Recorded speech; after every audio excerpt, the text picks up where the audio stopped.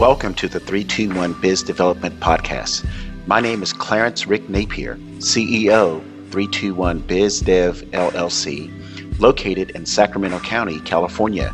Today is Wednesday, November 6th, 2019. 321 Biz Dev LLC is a business development and sales industry think tank. Our business is people, our product is sales performance.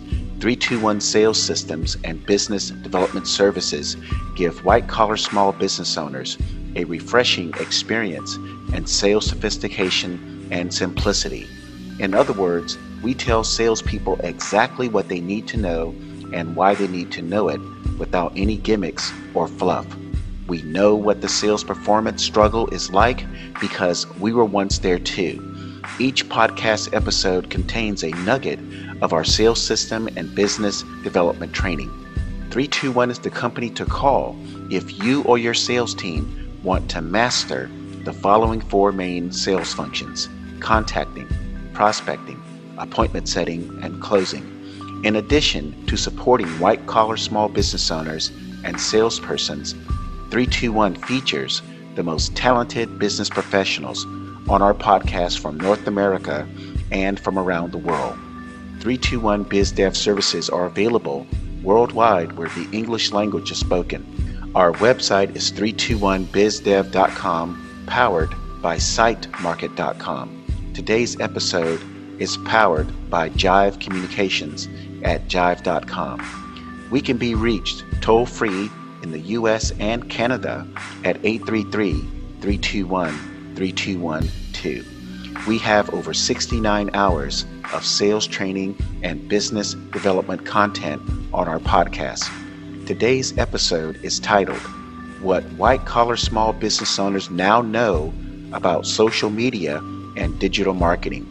Back in 2009, a real estate marketing company named Trulia stopped by our Roseville, California real estate office to pitch a lead generation program for $199 per month.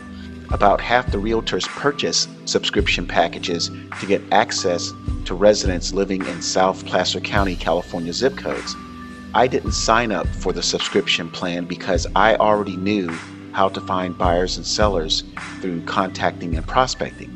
It didn't make any sense to me to pay $199 for the chance to sell real estate. And I did say the chance to sell real estate. Now, I didn't throw shade on the realtors who purchased lead subscription packages because 90% of the realtors never worked in sales before. So the lead subscription packages were shiny metal objects offering the fruits of labor of real estate without doing the labor of real estate. I already knew buying leads would not work for the realtors. When the Trulia rep was done doing his presentation, I asked him, if Trulia already knows who wants to buy homes, why doesn't Trulia start a real estate company? Seriously though, I had just left corporate America in sales about 7 years before, and our company used insurance brokers and agents to sell to employers needing health insurance. Those brokers and agents did not own an insurance company, so there were defined lines in the insurance company and the broker relationships. The only thing we had to do as a health insurance corporation was to make sure our health insurance products were superior to our competitors and the commission plans were equal or better than other health insurance commissions. But the Trulia rep did not have a defined role in my opinion, because at any time Trulia could start a real estate brokerage by leveraging lead subscription payments paid by realtors to start a competitor real estate company. So in a sense, that's what Trulia and Zillow did. Realtors purchased and still purchase monthly lead subscription packages for as much as $2,000 per month. I know the monthly amount could be higher, but I know a Fort Lauderdale realtor who told me she was paying $2,000 per month. Now, is there anything illegal about buying lead subscription packages? Absolutely not. Are there some negative impacts when realtors buy lead subscription packages? Yes. The realtors technically are working for Zillow and paying Zillow to get the same real estate business realtors could have found on their own if realtors knew how to contact and prospect. and I personally feel realtors are paying hefty premiums via the lead subscription packages to sell real estate. Just think how much extra money realtors would have if they learned how to contact and prospect for buyers and sellers. Which makes me think, why do realtors need brokers other than to help them with difficult real estate cases? Zillow is supplying the real estate customers. At about the same time, Facebook was luring white-collar salespeople like CPAs, attorneys, dentists, plastic surgeons, insurance agents, and realtors to its social media platform. The attraction with Facebook is that it gave white-collar small business owners the appearance they were advertising like they would using mailers or running ads in the newspaper or paying for commercials on the radio or doing television spots. And the method to upload marketing images and videos at no cost was too good to be true. But it was true. White-collar small business owners could upload pictures and videos, and just like that, see these uploads and see these images and videos and think everyone in their local area, across the country, or even around the world would see these posts. Tim Cook, the CEO of Apple, is famous for making the following comment: "You're not the customer, you're the product." Cook made this comment to Google users, saying that if users are getting Google for free, then the implication was Google is getting paid by big advertisers to let these advertisers pitch their products and services to Google users. Social scientists figured out that likes stimulated Facebook users to give them the feeling of being accepted.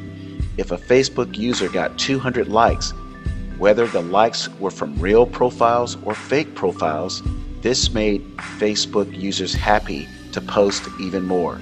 If you have ever used Facebook in the past, you noticed that business advertisements and news articles would appear somewhere on the screen. At first, it was small business owners marketing their products and services.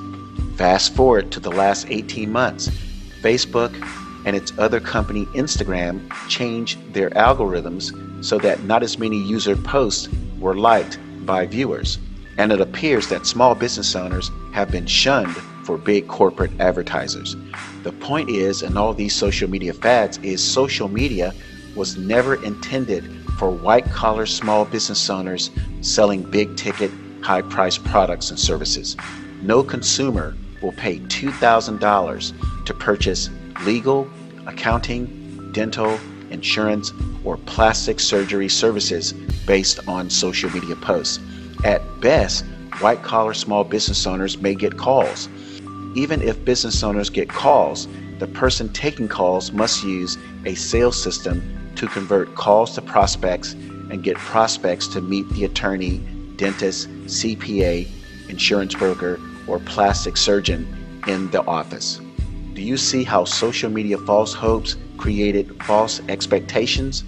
Just think of the millions of white-collar small business owners and salespeople like real estate agents and insurance agents who wasted thousands of hours posting digital ads and videos and made little to no money.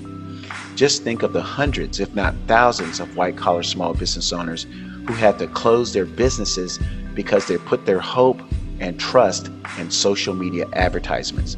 The last angle to consider about social media is saturation.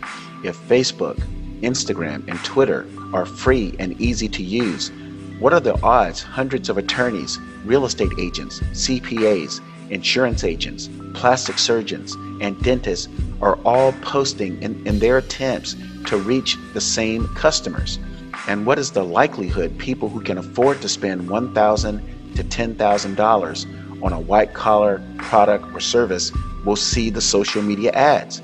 It's not likely, because these people are typically middle income to upper income people, and they are hard at work.